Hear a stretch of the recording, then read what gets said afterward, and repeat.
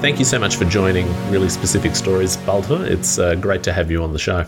Thank you. It's fun to be here. Now, I'm going to ask you the first question that I ask every participant, and that is, how did you first get into podcasts? Oh, boy. Now that probably dates back to before they called it podcasts, if I'm to be honest. In the same way that I had a personal website that was updated regularly with essays before they called it a blog. And then I added an RSS feed to it with a Perl script, if I remember correctly. Once the original RSS 0.9, I think, was out. And I remember there when being a part of the discussion, seeing a discussion online where they talked about enclosures in RSS feeds, and that looks neat. Like, so you could subscribe and get like audio files and stuff. That's clever. But I didn't really get into it until it was more of a gee whiz tech thing first. I didn't really start listening as putting time in as an avid listener until it really exploded in the early to mid 2000s. For background, I came into interactive media and web development from a media background. So I studied interactive media at a art media design faculty, and before that, I was involved in media production, worked freelance radio production and worked in a TV news studio before I got into interactive media as a study. So I was always interested in the whole radio and audio. I actually come from I'm like a third generation audio radio guy, or fourth. My great grandfather was one of the founders of the Icelandic National Broadcasting Service. Wow! So it seemed like a natural fit once it first started. So we switched a lot of my listening to it. Didn't get into recording podcasts until much later, but I was a heavy listener in the early days before it dropped off. Once I finished my postgraduate studies, I don't know if you can relate to this, but there's a lot of, when you're doing like postgraduate studies and research, there's a lot of time where you're like just hammering away at the computer and need to have something in the background to listen to. So it was very useful for that. So whenever podcasting started, I guess that's probably the time I started. Can you give me some background about that family, not necessarily tradition, but that flowing narrative through your family? How did you grow up feeling about audio, or what was your understanding of the significance of things like radio and other audio media? It started with my great-grandfather, who was he ran the broadcasting service newsroom during World War II. And he was also one of their main announcers. And there's a famous story in the family because back in the day, radio broadcasts were only they only broadcast during work days. It was like this 24-hour broadcasting wasn't there.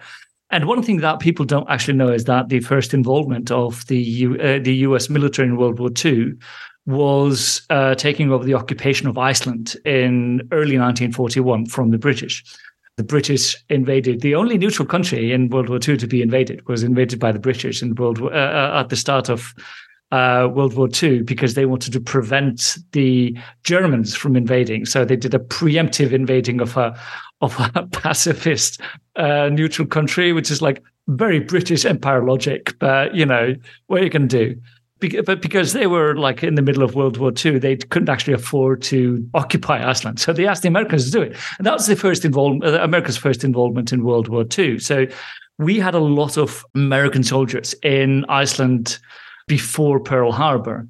And when the news, like a telegram came in at the newsroom where my great-grandfather was working, came in to announce like Pearl Harbor had been struck by the Japanese and the US was now part of had joined World War II, a declared war on the Axis powers.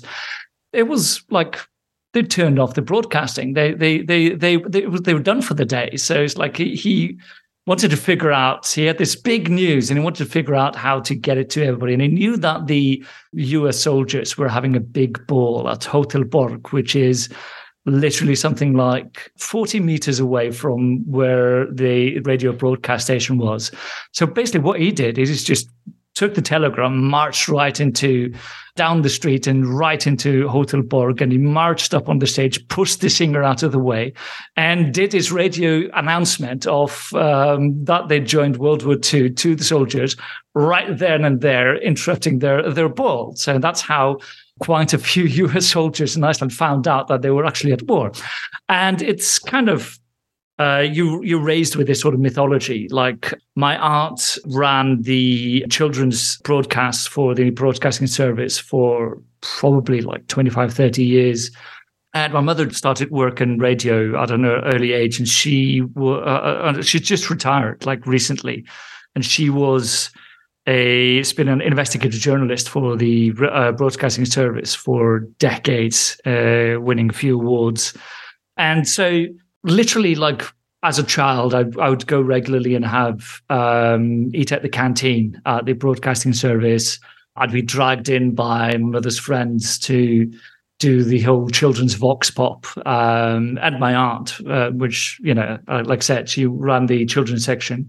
I remember a few times, Iceland being a small country, we got several times angry phone calls from government ministers who were phoned my mother's home phone number, landline, because they were dissatisfied with some of the reportage she'd been doing, where she discovered some dodgy thing that they'd been doing. And they'd, start shouting at the phone before they realized that they were speaking to a 12-year-old and not like my mother. So it's been a constant presence in my life. And so when I first got into college, it was logical for me to start doing freelance radio journalism and working in the studio. I worked as a vision mixer on the newsroom studio where they do the live interviews, and there's a guy at the button when the director says, "And now cut to camera two," and they go like tick, and they cut to camera two, and it's like that's your job. That's literally just like listening to the cue and like doing the and then they ask, "Oh, can you fade over onto the wider camera?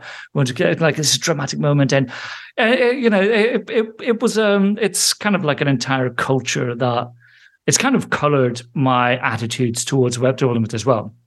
So even though I got into interactive media and from there into web development, I can't get rid of the sense that hypertext and the web is a media environment, and that needs to have it's kind of hard to explain how different that is from looking at it as an app environment, where there's this trend toward minimalism where every app looks the same and it has no design and it's just default widgets, and it's so boring. It's just so inane and it's so unmedia. It's so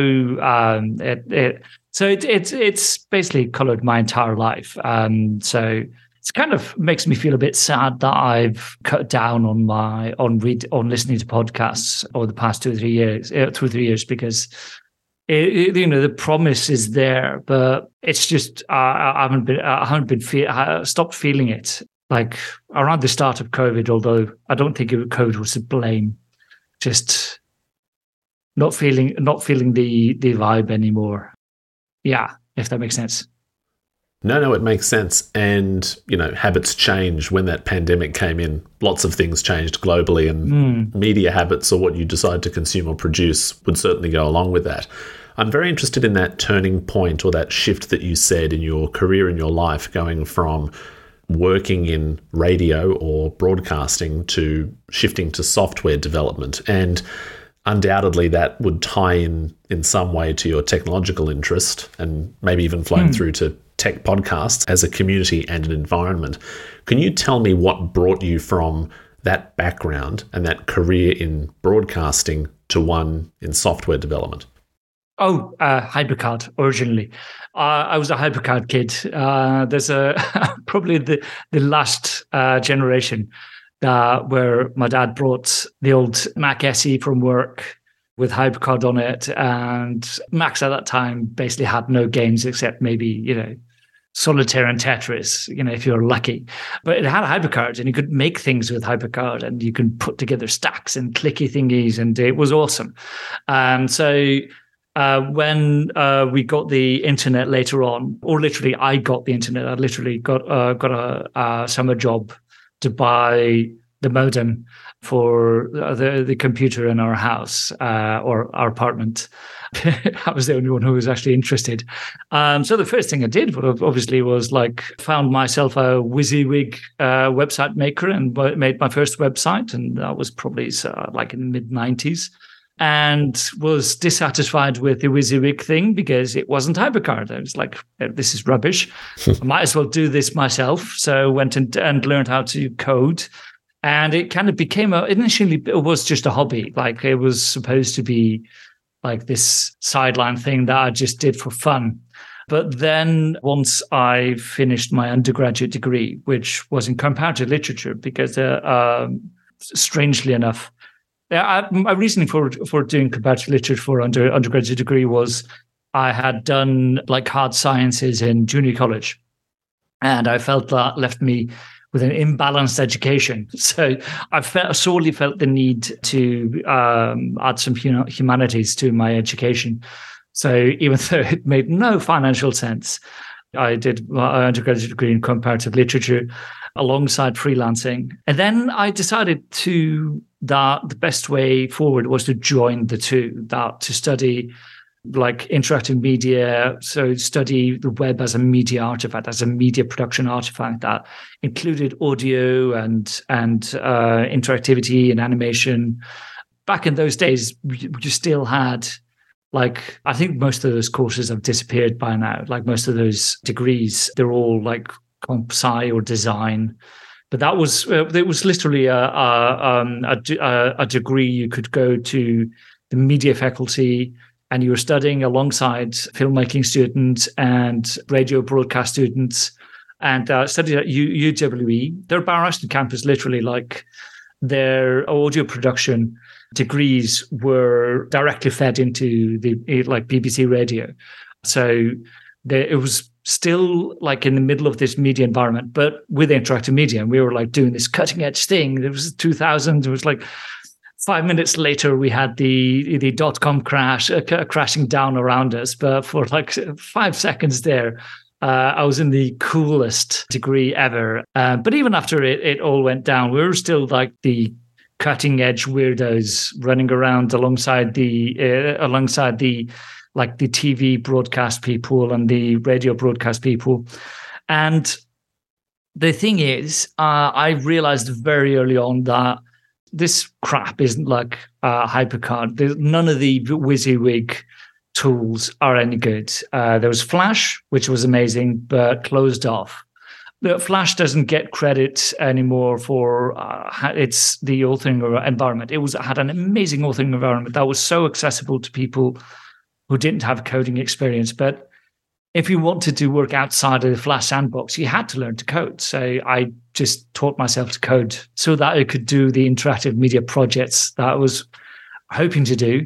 And quickly I became the coder for everybody else on the course because nobody else bothered to learn how to code. It's I ended up being the unofficial coder for everybody else. And then at the end of it, I applied, looked at what jobs were available, and turns out that all of the best paying jobs were in web development. So I applied to be for a web development job here in Iceland and got it. And that's basically how I got pulled over into the web development world. Although I've always had 1 foot in media production, in that I decided to, for some random reason, fixated early on ebooks. I like trying to make interactive, dynamic ebooks, even focused my PhD on it. And I finished my PhD in 2006. So the Kindle didn't come out until like a year later. The iPhone didn't come out until 2008. So, I when I was doing my PhD, it's like I'm studying this barren wasteland of nothingness. There is nothing here, and I'm like this lone voice in the wilderness talking about how this thing could be cool. And then I like finish my PhD and turn around, abandon ebooks, and then 5 minutes later it's like, oh my god, here's Amazon resurrecting ebooks as a concept, and then the iPhone, and it's ebooks again, and it's the iPad, and it's ebooks again, and it's like, fuck's sake. Sorry, I'm allowed to swear? Of course, it's up to you. Yeah, but it's coincidentally the ebook sphere is kind of how I sort of where I ended up doing most of my like podcast appearances, in that the ebook thing was a bubble. Wasn't obvious at the time, but in hindsight, it was a massive bubble that was created by tech companies funneling a truckload of money into something that wasn't going to be sustainable in the long run. Having a degree in that specializes in something that's centered on the bubble is a great way to get podcast invites, I'll tell you. So I spoke on a few podcasts and did a lot of conference talks in those early years, from 2008 until probably 2014. That was when it was kind of obvious that ebooks were not going to take over the world. That's kind of the duration for tech bubbles. It's like 5 to 6 years from sort of, see this with the crypto, like from the moment when you can tell this is a bubble until it's obviously falling apart. It's something like 5 to 6 years. So in about 5 to 6 years' time, we're going to see the same thing happen with the AI nonsense. It's a pop culture, the tech industry, and that's kind of why I ended up getting a little bit disaffected by tech podcasts specifically. It was kind of coincidental, and not that it happened around the time that COVID started, but there was a period at the start of COVID where obviously everybody was in lockdown. I was working in Montreal, and Montreal went into lockdown, and you had a lot of time to listen to podcasts and stuff. And I started just to notice that this is just a pop culture. There is no structured debate here. There's no understanding of, they don't even see themselves that they are participating in a pop culture. And all of a sudden there was this moment where it felt like I was the fish in the ocean that saw the water for the first time, and was trying to tell everybody else about this thing called water. And everybody else was like, what are you talking about? Is this just life? It's like, and probably around the same time, I was reading Ursula M. Franklin, The Real World of Technology, and I kind of hammered the point home in as well, that all of this talk about like the latest tech, latest phones, the latest machines, the latest processors, the latest platforms and features, and all of this is all just pop culture. It's like listening to music nerds talk about like this year's post-punk pop and neo-surrealism, and it's like it's just a newest iteration of pop music. And it's like, I love pop music, I'm a huge fan of pop music, but the difference between pop music and tech is that pop music knows what it is. They know that their job is to come up with the new, with the fancy, with the interesting, with the different. But tech is a pop culture that doesn't realize that their job is to be interesting, be engaging, be novel. And they keep doing the same spin on the same fucking thing. And it's the same white dudes who are all talking about, and it lost me. There was a moment there when I was listening to, I think, Accidental Tech podcast, or I think it might even have been something with Jason Snell, and it was just like, I've heard you say this 1,000 times before. It's like, I could probably guess your next sentence just, off the top of my head. And I kind of turned off, and felt kind of sad, because it was like being a part of this community, keeping up with these characters and these people that like you felt felt that you were a part of something, but it kind of felt unbearable to continue to listen to it after that. It was a really a lot of perspective changes over the past 3 years for understandable reasons. It's like, I mean, at that point, I also decided to move back home to Iceland, largely because I just couldn't justify all the flying I was doing. So I haven't gone on an airplane for 3 years. And it's sort of like made specific changes to my life to like minimize my footprint. And it just felt like, I don't know, it was like seeing things for the first time. There's a concept in comparative literature or literary theory called defamiliarization. Victor Shklovsky, Bertolt Brecht, and Bertolt Brecht does this a lot in his drama and his plays, where the idea is to take the normal and defamiliarize it so that you see it for what it is for the first time, and you see the radical and the normal, and the thing that should be unbearable, but you've learned to bear, are made unbearable again. And it felt like the pandemic kind of defamiliarized my entire existence, and you had to reconsider everything. Weirdly enough, I started listening more to YouTube videos, and the strange thing is they're better scripted.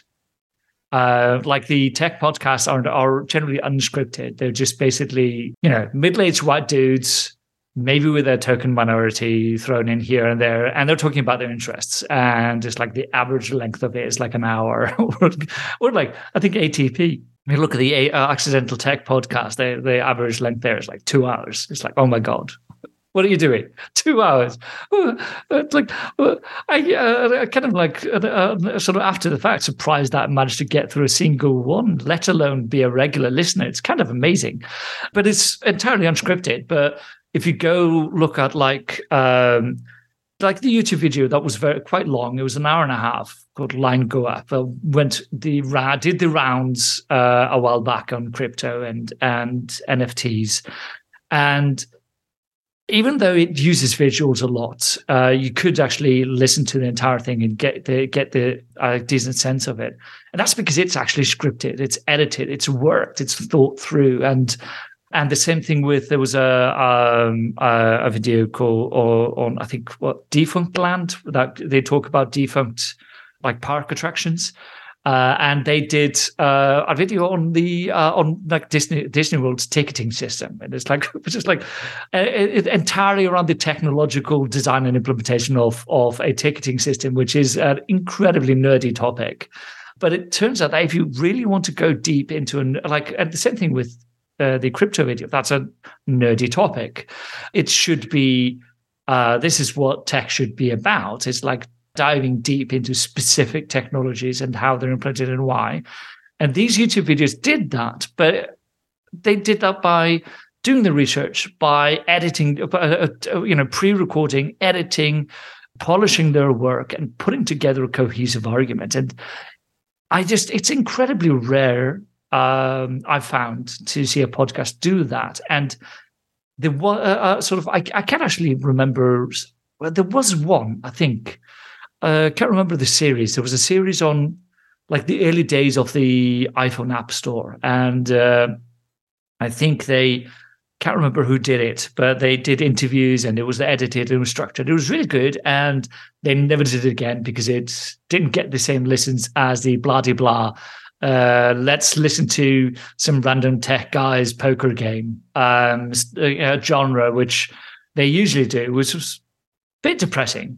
But I don't know what it might have something to do with the business model, as in YouTube get ads and YouTube creators get a cut of their advertising revenue. So unless you're demonetized there, and then the more popular you get, the more money you're likely to get. But with a podcast, you basically need sponsorships, and there's kind of like a baseline of revenue that they're going to get based on subscription.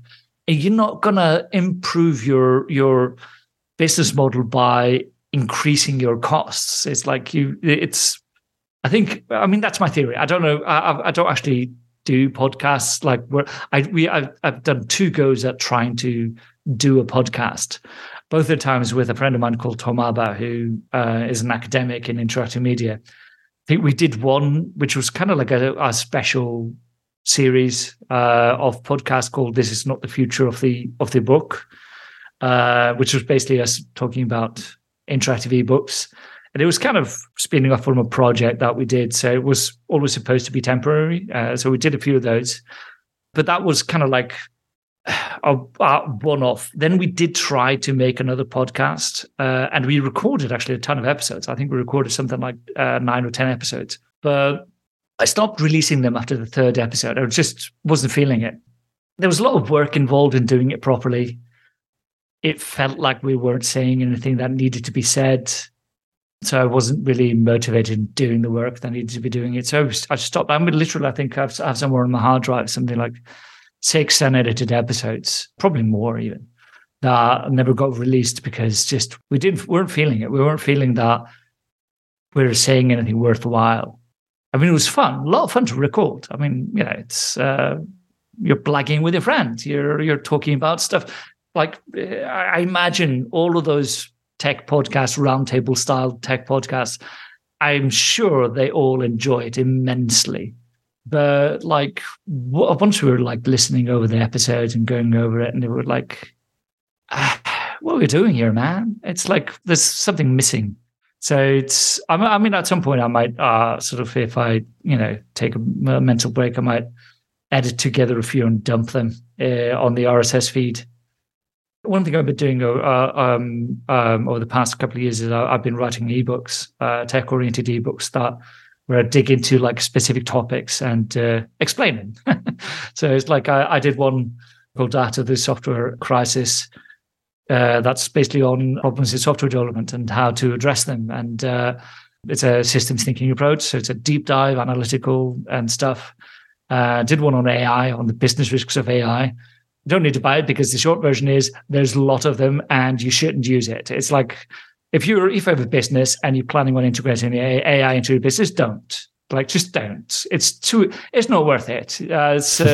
Wait a couple of years. It's not ready yet. So there, I saved you $35. There's a difference in sentiment with the podcast versus the ebooks in that I felt like with ebooks, I was saying something that nobody else is saying. I was making a point and doing a kind of analysis that you aren't seeing anywhere else. And I'm not sure I could do that in a podcast form without 10 times more work than it would take me if I was doing it when, like writing. I write really fast. I'm a good editor. I've got people who will volunteer edit my text. I don't have people who will volunteer to edit my audio recordings because that's a lot of work. It's like so much work. So like the amount of work involved in making the same point and the same kind of analysis in podcast form is too much. And I don't think you would get that much audience anyway because it's deeply analytical. I don't think that fits the form that well. So I don't know that my mom would be disappointed by that because she spent her entire life doing deep investigative journalism in radio form. But she's also an incredibly succinct and to the point writer where it's kind of amazing the way that anyway, there's a reason why she won awards. So bragging about my mother. But anyway, but on the other hand, she had the resources of the Icelandic National Broadcasting Service to fall back on, where they had like the technical staff, experienced editors, and when she got into TV, because that's what you had to do. You can't just do one thing anymore. Everybody has to be able to do, you can't just be a radio reporter. You have to be a radio reporter. You have to be able to write on the web. You have to be able to do TV. So that's easier to do when you've got the massive resources of a government-funded broadcasting service. But for an individual like me, like a freelancer, I have to pick where I can get my message the best across, and At the moment, that's text and websites, and it's kind of remarkable how much cheaper it is than it is doing the podcast side. And it's kind of it actually kind of amazes me how, given like I sort of, even though I'm not getting rich off my ebooks, but they sell decently, like for specialized niche topics. So I'm kind of surprised that there's more of it going around. I have one thought, which might be a question. I wonder, a lot of the like online courses I'm seeing are basically, they're screencasts for the most part, but a lot of them could work almost as effectively as podcasts. So I'm wondering if that isn't kind of hasn't ended up being the business model with the deep dive audio content that I've been looking for. I don't know. But it's interesting times, to be sure. Nothing normal at in today's normal. Yeah, odd world. Well, I have to say, you raised so many really interesting points in what you just said. I mean, you addressed some of the diversity issues of podcasting, that tension between scripted narrative journalism or narrative formats in podcasting versus the conversational, unscripted roundtable. There's also the pop culture element. You went through so many things there. And I also appreciated your characterization, or that contrast between the work that's involved in audio versus maybe text, and maybe also the fan work and the fun that goes into that, the positives and the negatives. Something that it reminded me of, also reaching back to your mention of the Mac and HyperCard and history, and maybe the things that informed your initial interest in podcasting. One of the case studies for this very project that I'm doing is a series called 20 Macs for 2020, which was produced by one of the podcasters you mentioned, Jason Snell. Now, reaching into your interactive media background and your skills, that show is interesting in the sense that it was a podcast, but also a video series and a series of textual blog posts. Given your background and your skills in interactive media, what do you make of this kind of triple format for a show like that? Is there potential or interest in that sort of thing for you?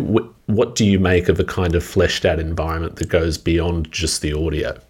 Those are the only podcasts I engage with today, are the ones that are multi-format. It's I'm much more likely to listen to a podcast if I know it has a transcript, so that if I want to catch up on an episode, I don't have to listen to it. I can just read through the transcript. But so being able to alternate between formats is immediately going to make me, at least, more likely to listen to it.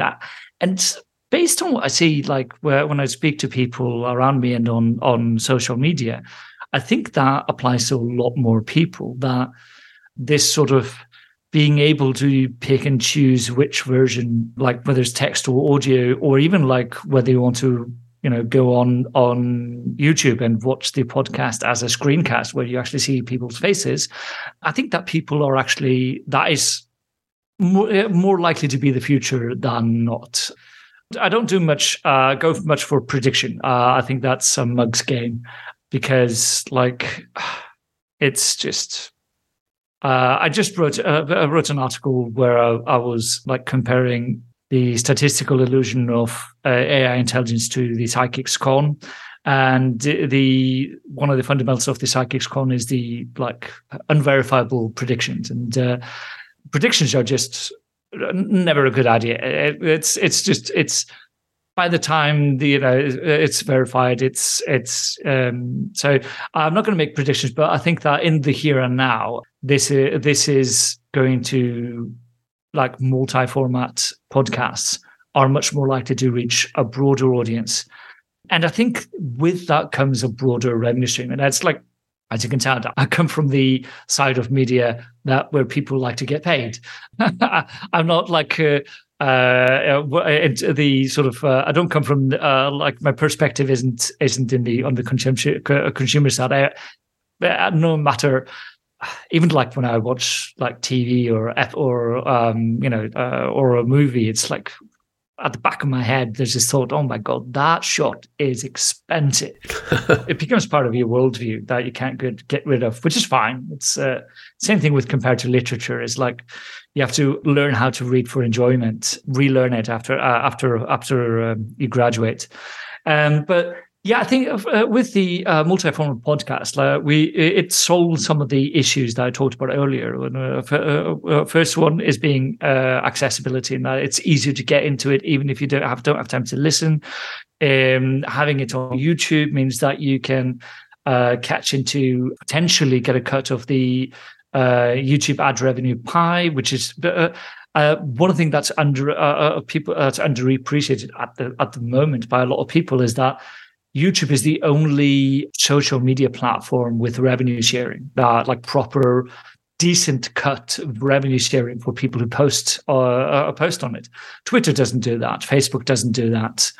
It's one of the reasons why you tend to get like the average YouTube video. It has much higher production values than your average Facebook post or Facebook video or Twitter post or Twitter video.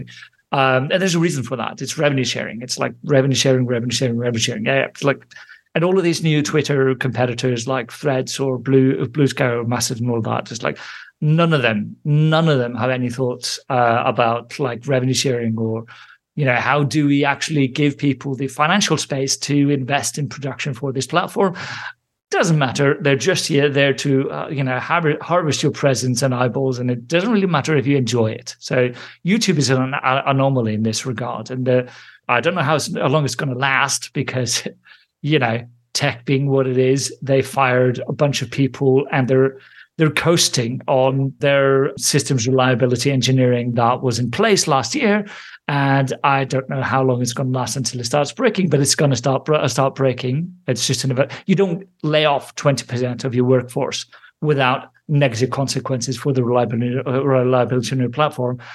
It's a testament to the qualifications of the people you just fired that it will take months, if not years, for it to appear. But it's going to go to shit at some point. It's like it happened faster with Twitter because he fired 75%. The rest only fired 20%. It's going to hit. So I don't know what's going to happen with YouTube, but you need that diversification of revenue if you're going to improve your production values. So if you can make sure that your show is on YouTube as well, put it on YouTube, put it on podcast on RSS, because that's how you're going to build up your audience, like so that you're not beholden to the YouTube's algorithm, because that's where the YouTubers fall down. They get screwed by every single algorithm change, and like all of a sudden they're broke. So you need the RSS baseline of the podcast to build your audience. You need the text transcripts in the website for accessibility to bring people in, and you need your Patreon sponsorship or whatever, so that you've got your true fans to fund these things. And that's how you make something that's worthwhile, well-produced and well-funded. But that's also a lot of work, and it's hard to bootstrap it from zero. It's like you have to start off with something, whether it's a website and then add a podcast, or you start off with a podcast, then add the website, then you add the YouTube, and then you need to figure out some production system that doesn't cost you too much money to make all of this work. And that's actually one of the few places where AI could actually help, as in transcripts. Like you can get high quality transcripts for less with things like Whisper. Not perfect. You still need to edit it and fix the errors, but is cheaper than it was even like a year ago. Descript, for example, it's an AI-based tool that's started off just for podcasting, but I think they saw the same thing I'm talking about, that everybody who needs to be in this needs to be multi-format. So they added video and screencasting to their mix. So, like I said, the RSS part is a vital part of it. It's like with Substack. People call it a Substack, but they're just blogs. They have an RSS feed, and the email goes over bog standard. A bog standard email it's exactly the same format I had on my. I set up my blog to do the same thing back in 2008. So it's like, I don't care if you call it a Substack or whatever, or newsletter. It's a blog. That's a fun thing. And I don't think a lot of people don't know that, but every Substack has an RSS feed. So you don't actually have to subscribe to the email. You can just literally just paste that URL into your feed reader, and voila, you can keep up with all of the public posts without having to give them your email. And that's also amazing for audience building. And I mean, if you're into this, like, I think I'm one of the few people who's got, like, still has RSS feed analytics on his website. It's like, I think I've got something like 2,000 subscribers on RSS. And they're counting active subscribers. So those are the reports that you get from. It's an old system in RSS where the various aggregators, they actually report as a part of the request the number of active subscribers on their service to that RSS feed. So anybody can actually build an off-the-shelf RSS feed analytics sort of widget without much investment. So, and there's a bunch that still offer it as a paid service. So it's like I've got twice the number of subscribers on my RSS feed than I do on my mailing list. So RSS rules, man. It's like the biggest democratizing force on the web today. It's the thing that drives things back and forth. And it's like, even in social media where everybody's been talking about, oh my God, what am I going to do now that Twitter's dead, and how am I going to get traffic to my post? It's like half the time, if I don't announce my posts on like Twitter or some social media, and I do a search for the blog post later on, somebody who was subscribed to my blog the RSS feed for the blog will have posted the link for me there. It's like, it's a baseline. It's like, it's the foundation that you build on, because it's the one you own. You can't build a business on other people's social media networks where they control the graph, where they control the algorithm, where they control the updates. That's kind of the reason why, for all its faults, podcast is going to survive.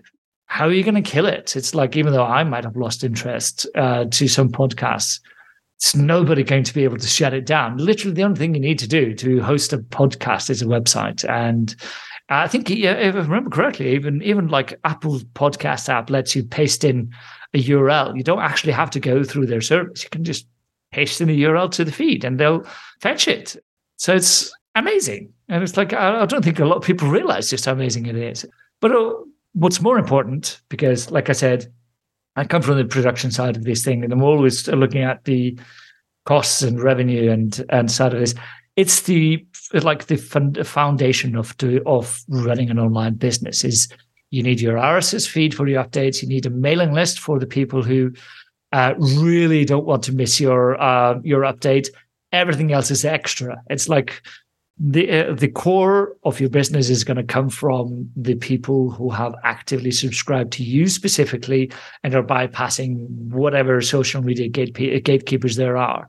I don't get the online businesses who don't even have an RSS feed, because they're literally leaving money on the table. And that's kind of, I'm sorry to sound so mercenary about it, but it's like, I've been doing doing web dev for 25 years, something like, and I was worked in publishing for years. And it's like, you can't get good stuff without the money. Like, unless people get paid to make the good stuff, you don't get the good stuff. So you have to have a revenue stream there somewhere. You have to have a sustainable business model. And like, throwing stuff on Twitter, that's not a sustainable business model. Throwing stuff on Spotify, that's not a sustainable business model. You need that direct communication. And why people voluntarily give that up to join the trendy social media site du jour is beyond me. But what are you going to do? Keep on trucking, do your own thing, ignore the crowd, I guess. What I've really enjoyed about listening to you so far is that you've given very clear ideas of your own shifts in identity and career, and the very multifaceted way that you think about all these media interacting together. Mm. One element of your identity that I'd really like to explore is the Mac. And the reason that I bring that up is because earlier in this discussion, you brought up that memory of using HyperCard or family bringing home a Macintosh. And very central to this Apple Tech podcasting community, whose content you say you've moved away from somewhat, that usage of the Mac or Apple products, this pop culture thing, that seems like it was some sort of connection or interest. Can you tell me about your connection with technology and the Mac as a tool or a brand, how you've changed or how you think about that? Yeah, I mean, I was always a Mac person. Like back in the 90s, we were all Mac people. I think I had, what was it, the Performa 5,000 something, was probably the worst Mac ever made. But, it was a Mac, and that made it immediately nicer and easier to use than the Windows machine. And I still stand by that, even though the old system OS was unreliable as hell, kept crashing. Still nicer to use, and in many ways still nicer to use than the like Mac OS 10 that took over from it. Basically, for a long time, being a Mac user was a big part of my computer identity. And one of the things about the media environment is that it's like, same as with design, it's very Mac oriented. The computer labs at the art media design faculty I went to were Macs exclusively, and not a single Windows machine. No, there was one Windows machine that was in the audio studio that controlled. What was they had a audio board that was Windows only, or I can't remember. They got bought later on and then merged and renamed Pro Tools. Pretty sure that machine was the only one that was Windows based at the university where I studied first. So it's been a part of my identity, but I think always from a reasoned perspective, in that the Apple Human Interface Guidelines are actually a solid document. It's actually a solid design document. And sort of my ambivalence about Apple tends to have increased proportionally with their decline in user interface design, which has been steady. And it's that's one of the reasons why those podcasts turned me off, is that they don't see that the modern Mac OS has a much, much worse user interface than it did 10 years ago. It's had a massive decline. It's just, I can't, these are like all of these guys in this podcast, they've been using Macs for probably 20 years. And they keep talking about the improvements and new features, and they can't see the fact that it is like just the new system preferences, system settings, like where they normalized it so it looks a bit like it does on the iPhone. It's awful. It's an awful idea. Disk utility is awful. It's degraded over all of it.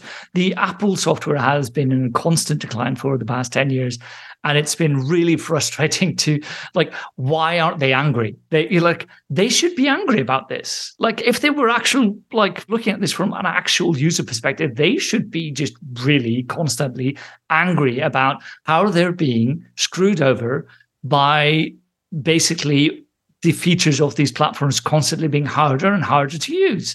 And it's just, I don't get it. I don't get why nobody, it's like, it feels being gaslit. It's like, oh my God, this is such an amazing new feature and it enables these things. It's like, but it's made everything else harder. And it applies to other like Apple devices, like the iPad. It's like, I use my iPad for like 90% of my online reading. It's a great reading tool. And there's I bought literally the first generation iPad, and I've been buying it regularly as it improved. And then during one damn OS upgrade, all of a sudden they changed one of the gestures that I regularly use. Like there's a scroll forward, scroll back gesture that you do when you're browsing, and all of a sudden, half the fucking time, when I scroll back, it launches a fucking screenshot tool, and it's like, for fuck's sake, I've had this muscle memory gesture thing down for a literal fucking decade. And you fucking change it on me so that now I have to every fucking time I have to scroll on the fucking internet, I pop up a fucking screenshot. I'm not fucking taking a screenshot of Twitter for the 10,000th time. And it's like, what? Did they not test this with anybody? What's fucking going? So, as you can tell, this is a huge source of frustration for me. And because it happens every day, like literally every single morning I run into this, and I have to try and retrain a muscle memory gesture that I've had trained for a decade. And now they change. And it's not the only one. They do this with trackpad gestures on the mouse, and they move things that had been in the same place for a decade. And it's just why they aren't just. I'm so angry about this. I get speechless, and as you can tell, that doesn't happen often. It's rare that I get speechless. But why this isn't like a running theme through every single Mac Media podcast, Mac Tech podcast for the past like 4 or 5 years? Why are they talking about like handover between the iPhone and the Mac when none of the basic features are working? It's like, what are they doing on these Macs that they aren't running into these issues? I just don't get it. I just don't get why they aren't running into the same day-to-day increasing frustrations that are with these devices that I do. And this feels like such a betrayal, because the app was always better. It was like the user interface. The computers were crap. The computers were slow. They were unreliable. Like my Mac Performer literally had a loose wire where the screen turned yellow half the time. Like the production quality was awful, but the user interface was always amazing. It was always great. And even the Mac OS X, it was the best Unix there was, like in terms of usability. Now we've reached a point where like a Linux desktop system that's with a user interface put together by bloody volunteers, by nerds who, refuse to even read through a single human interface catalog. They have a nicer and easier to use desktop user interface than the Mac. And it's like, that just should not happen. That's like world reality breaking change, that GNOME should not be easier to use than a new macOS desktop system. And why we let them get away with it is just boggles the mind. I don't get it. It's just, that's another reason why it's like I keep listening to them talk about these features, and it's like, but the software's awful. It's unreliable. It's like, and like when they changed Safari, and it's like all of a sudden you had to relearn all the tab thingies, and then they rolled that back, and you had to relearn it again, and now it's like they changed something with the tab loading, so that now when you're navigating, switching between tabs, and it starts reloading, and then it shifts all of a sudden. Then when it finishes reloading, but I was what was going on? Well, I wasn't there, and it's just. Yeah, so I'm frustrated with the current Mac community because they just don't seem to see that we've kind of switched from having not the best hardware, but really nice user interfaces. And now we switch to having the best hardware, but worse user interfaces. And it's like, I mean, I love the new ARM Macs. They're amazing. They're great. They're incredibly fast, but just spend a couple of years improving the user interface. Just polish it a bit. And it's obviously not working. And it just feels weird that nobody's talking about it. Or like the people who are talking about it get so angry so quickly that they're not good guests on podcasts.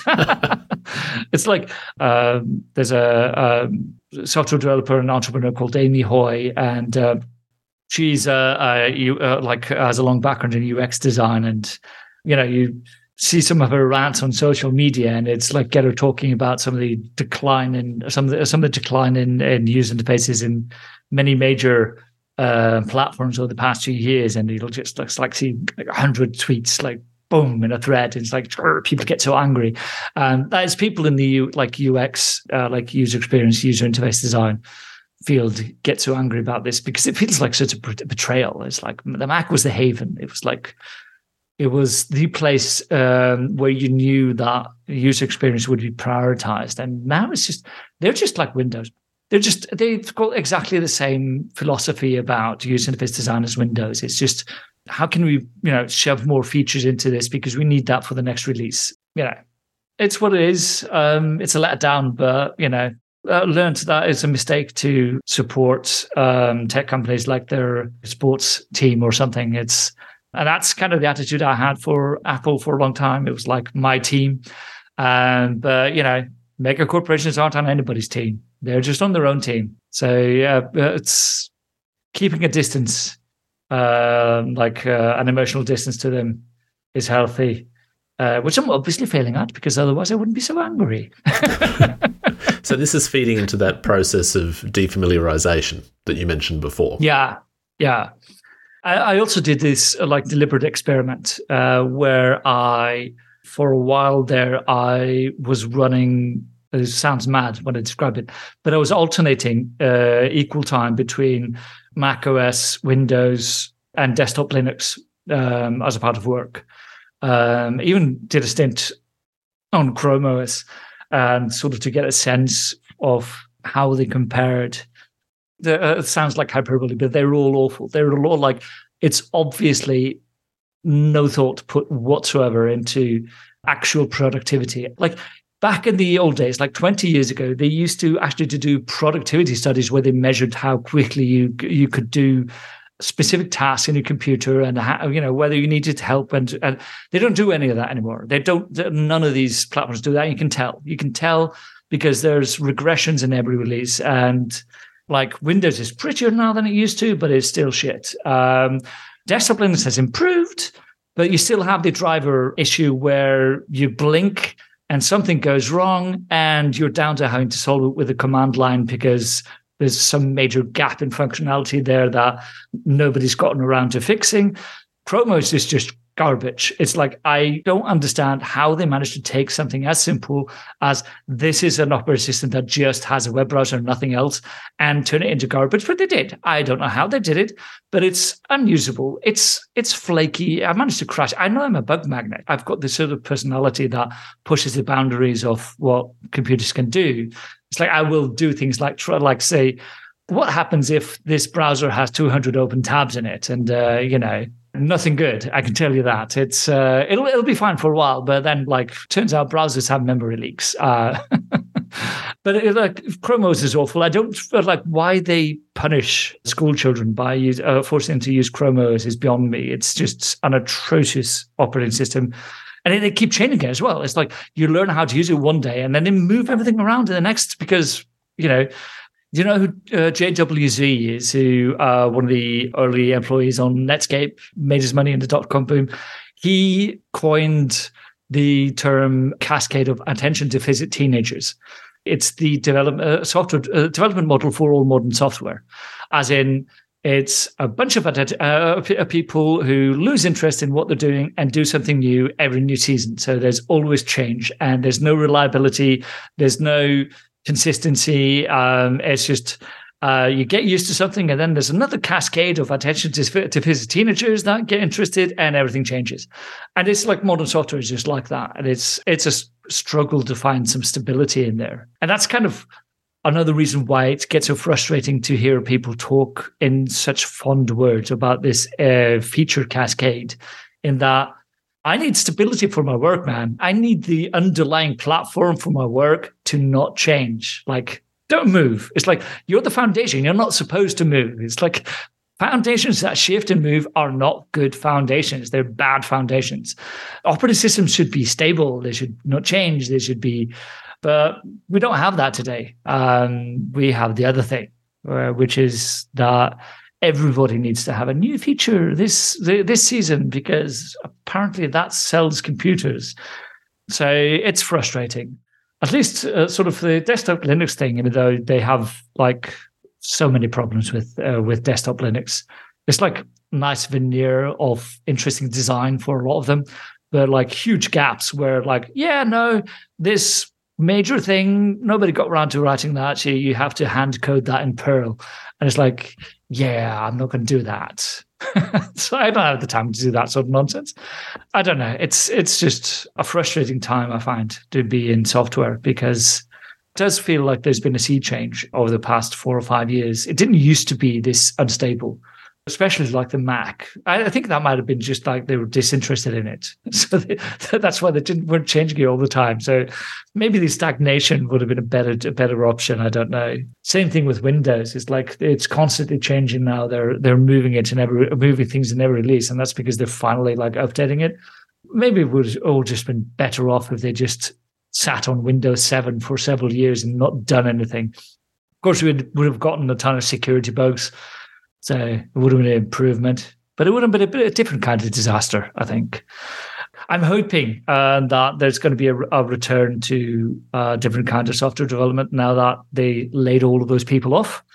But like I said, they need to play through the systemic decline first, because I don't know, anybody who tells you that you can actually lay off 20% of the workforce of a software company and not have seriously bad things happen, they're lying to you. It's just impossible. It's just a question of time. So if you see like reliability errors, or like, I'll bet the first, like, you're going to see a lot more moderation failures for the public-facing sides of these companies. But yeah, anyway, I'm hoping that after everything goes a little bit to pot, we'll have an era where people focus on stability and improving things. But we're not there yet.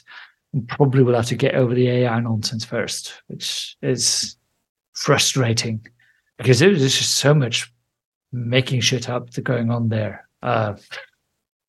So many lies. I mean, not lies. Well, they are lies, but people think they think they're telling the truth.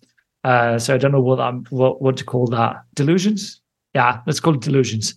Like, they literally think that they're on the verge of like creating HAL in a good way, which is like a nonsense proposition right at the start. Anyway, I've been rambling. Thinking out loud, I think, is the term. No, that's that kind of extended thought process or sharing your views or experiences. That's exactly what I'm after. And I suppose as my last kind of formal question, I want to pick up on that word that you said towards the end there, which was hoping or hope. You were talking specifically about a future direction for software development.